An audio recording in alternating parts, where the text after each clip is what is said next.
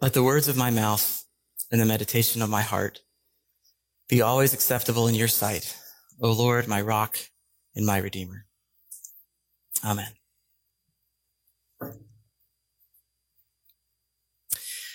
Well, the season of Easter has come to an end. And last week we celebrated Pentecost, the coming of the Holy Spirit. And now we embark on ordinary time, beginning with this Trinity Sunday. As part of Easter, we celebrated the Feast of the Ascension.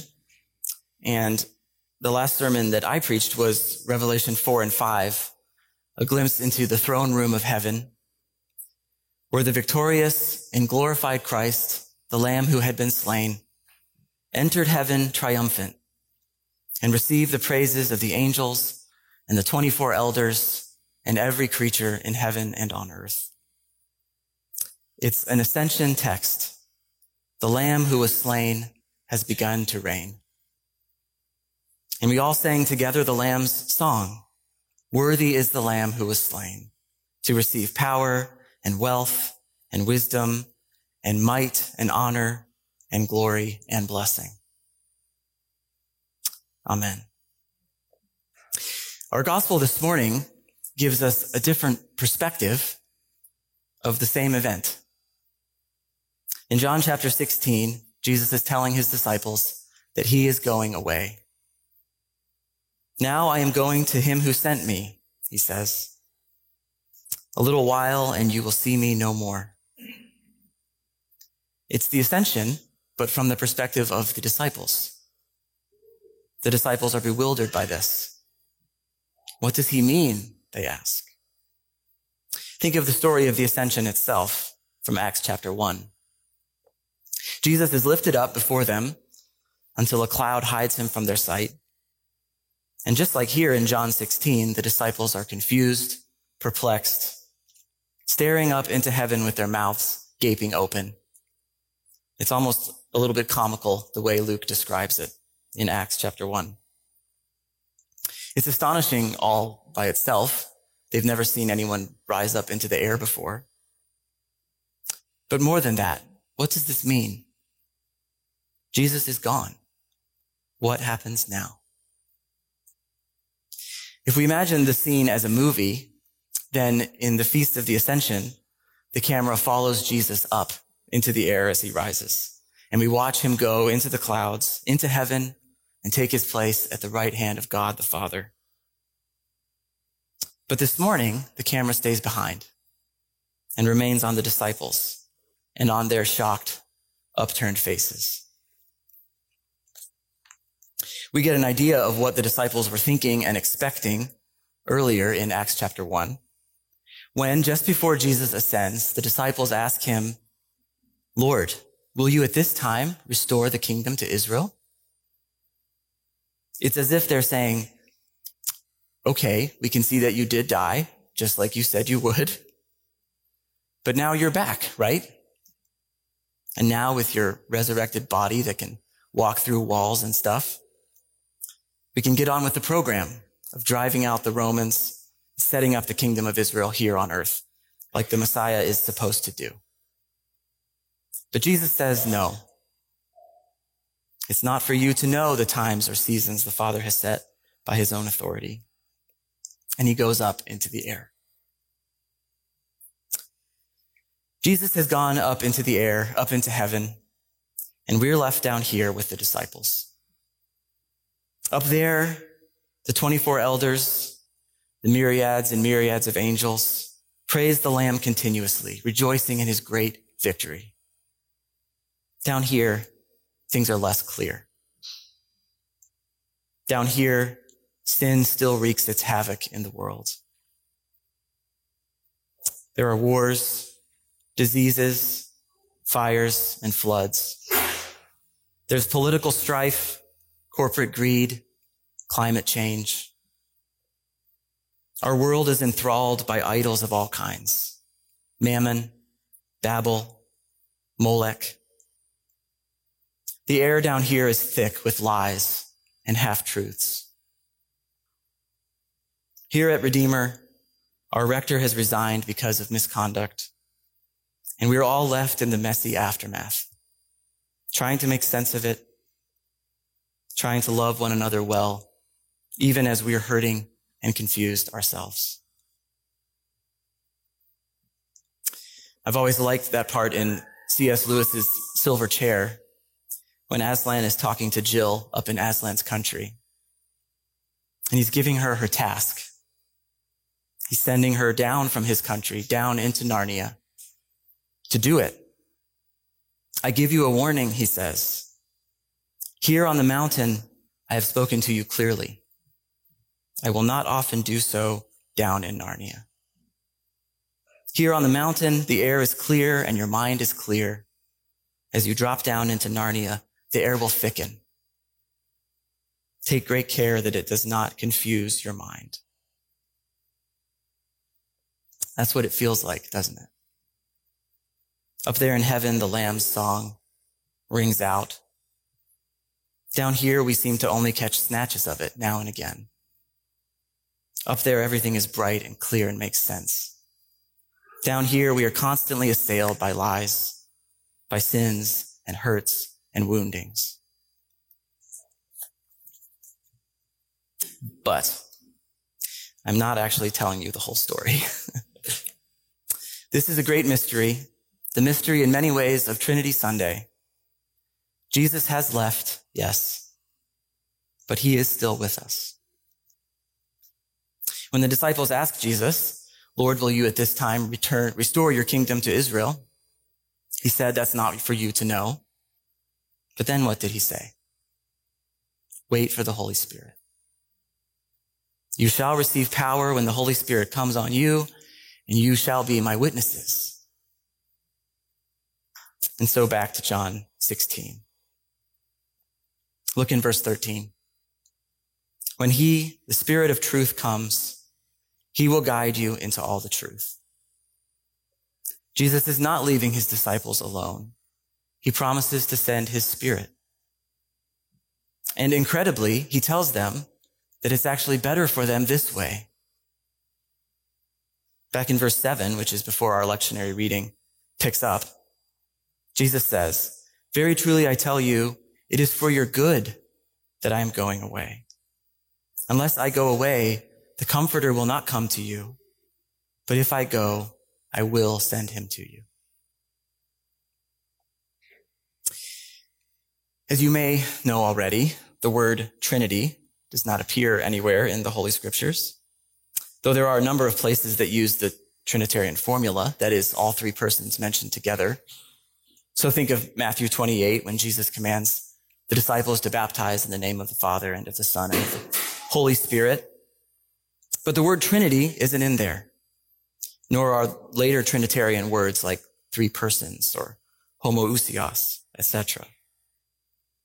Instead, the early church arrived at these words as a way to express, in human language, the ineffable mystery of God as revealed in Holy Scripture. These Christians understood that the God of the Bible was beyond their comprehension, but they also came to understand that there were ways of talking about God that contradicted the Scriptures.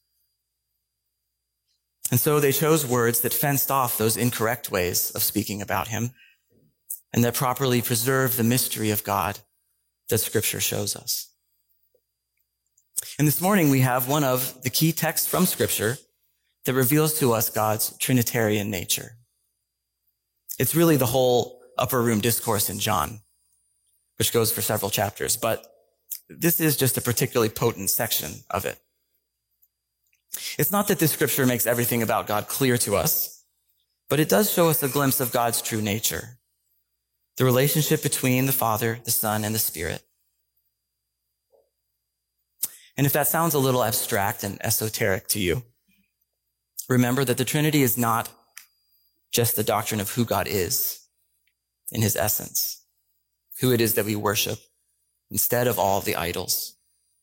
It's also the doctrine of how God has acted to save, his saving economy. In other words, the doctrine of the Trinity helps us see how God has acted and continues to act in the world.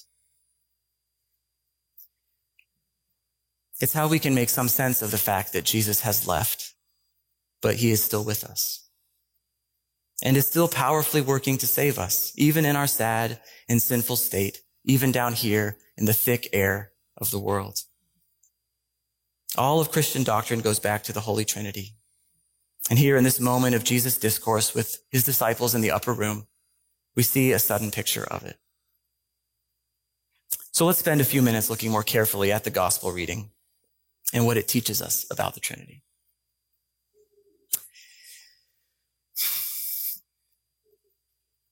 In verse 12, Jesus says, "I have much more to say to you, more than you can bear." And then he says what we've already seen, when he, the Spirit of truth, comes, he will guide you into all the truth. The Spirit, it seems, will reveal new things to the disciples after Jesus has gone. And yet, Jesus himself, in his incarnation and his life, death, and resurrection, has already revealed God perfectly. Jesus is already the radiance of God's glory, the exact representation of his being. Jesus' revelation of the Father is full and complete. And yet, it says, after Jesus has gone, the Spirit will reveal still more things that the disciples as yet cannot understand. What does Jesus mean? First, I think Jesus is referring here to the New Testament scriptures themselves. Through the scriptures, the Spirit would inspire the apostles to record and then reflect on the revelation of Jesus Christ in order to preserve it and then guide the disciples to understand it more fully. At this point, Jesus has not yet died or risen again or ascended into heaven, and the disciples have not yet received the Holy Spirit. So they can't possibly understand yet what the Spirit will soon reveal. That's how Jesus can say, "I have much more to say to you, more than you can now bear." But also, there's the ongoing role of the Holy Spirit to guide all Christians into the truth, which continues to this day. Even now, this morning, here at Church of the Redeemer, Jesus is at work by his Spirit, as he always is when we read the scriptures together and whenever the word of God is preached. Whenever our eyes are open to some new truth about Jesus, something we never saw before in the Holy Scriptures, that's the Spirit at work. And now the next part from verse 13, which is very important. He will not speak on his own.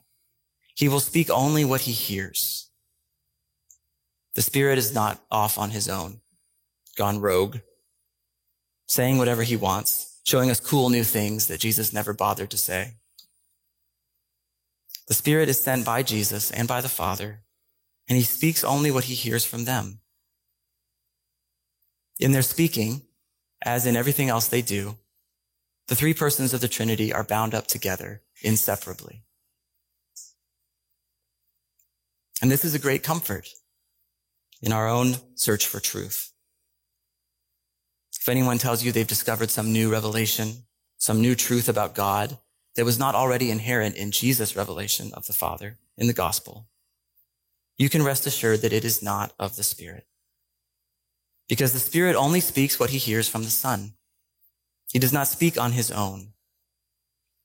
This is what John means later in 1 John chapter 4, when he writes, "Dear friends, do not believe every spirit, but test the spirits to see whether they are from God. Because many false prophets have gone out into the world. This is how you can recognize the Spirit of God. Every spirit that acknowledges that Jesus Christ has come in the flesh is from God. But every spirit that does not acknowledge Jesus is not from God. This is the spirit of the Antichrist, which you have heard is coming, and even now is already in the world." The Spirit is not Jesus. Jesus has departed, but the Spirit is with us. They are not the same person. And yet both Jesus and the Spirit are God, and both share in the perfect unity of God. The Spirit is the Spirit of Jesus, and he always speaks what Jesus tells him to speak. That's how Jesus can be absent, but still present with us by his Spirit. Jesus says that the Spirit will glorify him. He says in verse 14, "The Spirit will glorify me because it is from me that he will receive what he will make known to you." Whatever the Spirit speaks, he speaks about Jesus. There is no truth anywhere beyond the truth of Jesus. There's nothing else more truthful to say. The reformer Martin Luther put it this way. He said, "We cannot preach anything else but Jesus Christ and the faith. The poor Holy Spirit knows nothing else." Luther is being a little bit facetious here, but he's also exactly right. As Jesus says right here in our text today, the Spirit can only say what he hears from Jesus. The poor Holy Spirit knows nothing else. But of course, to know Jesus Christ is to have all the treasures of wisdom and knowledge. What could be more worth knowing? That's exactly the point of this verse. Everything the Spirit speaks is Christ. It is the Spirit's great joy to speak of Christ and to testify to him.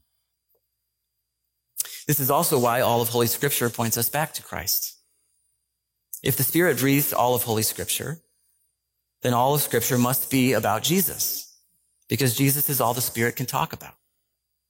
That's what Jesus meant on the road to Emmaus when he explained to the two disciples walking with him what was said in all the prophets, the Scriptures concerning himself, beginning with Moses and the prophets. To say that Scripture is about more than Jesus would be to say that it's about less than Jesus. Because Jesus is the foundation of all truth and all knowing. He is truth itself. So the Spirit always testifies about Christ. They are, after all, perfectly united. They both share equally in the divine essence. But there's one more step to take, and it's in verse 15. "All that belongs to the Father is mine." The Son is also perfectly united to the Father, so that all the fullness of the Father dwells in the Son. And that means that when the Spirit testifies about the Son, he testifies about the Father too, since the Son is the exact representation of the Father. And this too is a great comfort to us. Sometimes we get the idea that the Father is a mysterious and scary figure, always hiding in inaccessible light. Probably a little bit disappointed in us, maybe a little bit angry with us. But that isn't true. The Son and the Father too share in the same divine essence, and the Son perfectly reveals the Father to us, which means that the Father too is just as filled with love and compassion and mercy as the Son. As the theologian Michael Reeves puts it, there is no God in heaven who is unlike Jesus. And Jesus himself says, "Anyone who has seen me has seen the Father. I and the Father are one." Our gospel today teaches us that the three persons of the Trinity are perfectly united. They each have distinct identities that distinguish them from each other, but they share in the same essence or being. Each is not the others, but all three are one God. These verses also show us that God is a God who communicates himself. The Father has revealed himself to humankind in the Son, and now that the Son has gone back to the Father, the Spirit has been sent to continually testify to the Son, both in the pages of Holy Scripture and in the ongoing testimony of the Spirit, in revealing the truth of Christ to us whenever and wherever God's word goes forth. Jesus has gone back to the Father, but we are not left alone. It's true that our world groans under the weight of sin. Each one of us feels its weight in many ways. Even this morning, maybe especially this morning. But we have God's own words to cling to, revealed to us by the Spirit. We have, in fact, as Ephesians chapter 1 reminds us, been given lavishly every spiritual blessing in Christ. Paul writes in that wonderful chapter that you were also included in Christ when you heard the message of truth, the gospel of your salvation. When you believed, you were marked in him with a seal, the promised Holy Spirit, who is a deposit guaranteeing our inheritance until the redemption of those who are God's possession. Amen. One of my favorite poems is by the Welsh poet Waldo Williams. It's called Die Bibelforscher, for the Protestant martyrs of the Third Reich. It's about those brave martyrs, Dietrich Bonhoeffer among them, who opposed the Third Reich and who were killed as a result. Listen to how it starts. Earth is a hard text to read, but the King has put his message in our hands for us to carry, sweating, whether the trumpets of his court sound near or far. So for these men, they were the bearers of the royal writ, clinging to it through spite and hurts and woundings. Earth is a hard text to read. Yes, that's a good way to put it. A hard text to read. But the King has put his message in our hands for us to carry. Earth is a hard text to read, but we have not been left alone. The Spirit guides us into all truth, even down here in the thick air, surrounded by so much evil and so many lies. Waldo Williams says, whether the trumpets of the King's court sound near or far. They do sometimes sound awfully distant, don't they? But this poem is about the martyrs in Hitler's Germany. That was an ugly time. Even so, these martyrs clung to the King's message through spite and hurts and wounding.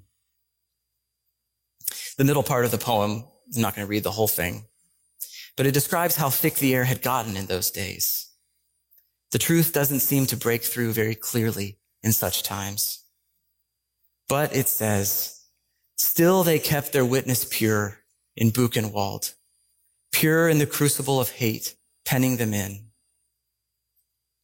And then they died there, sunk down in the muck and filth.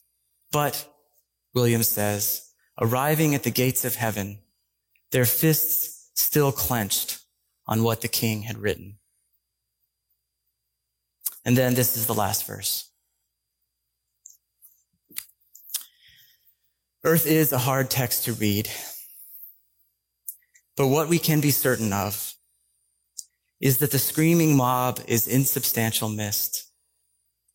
In the clear sky, the thundering assertions fade to nothing. There the Lamb's song is sung. And what it celebrates is the apocalypse of a glory pain lays bare. There the Lamb's song is sung. Let's keep our minds and hearts trained on that song. And let's cling all the more tightly in these days to the King's message put into our hands by the Spirit. In the name of the Father, and of the Son, and of the Holy Spirit.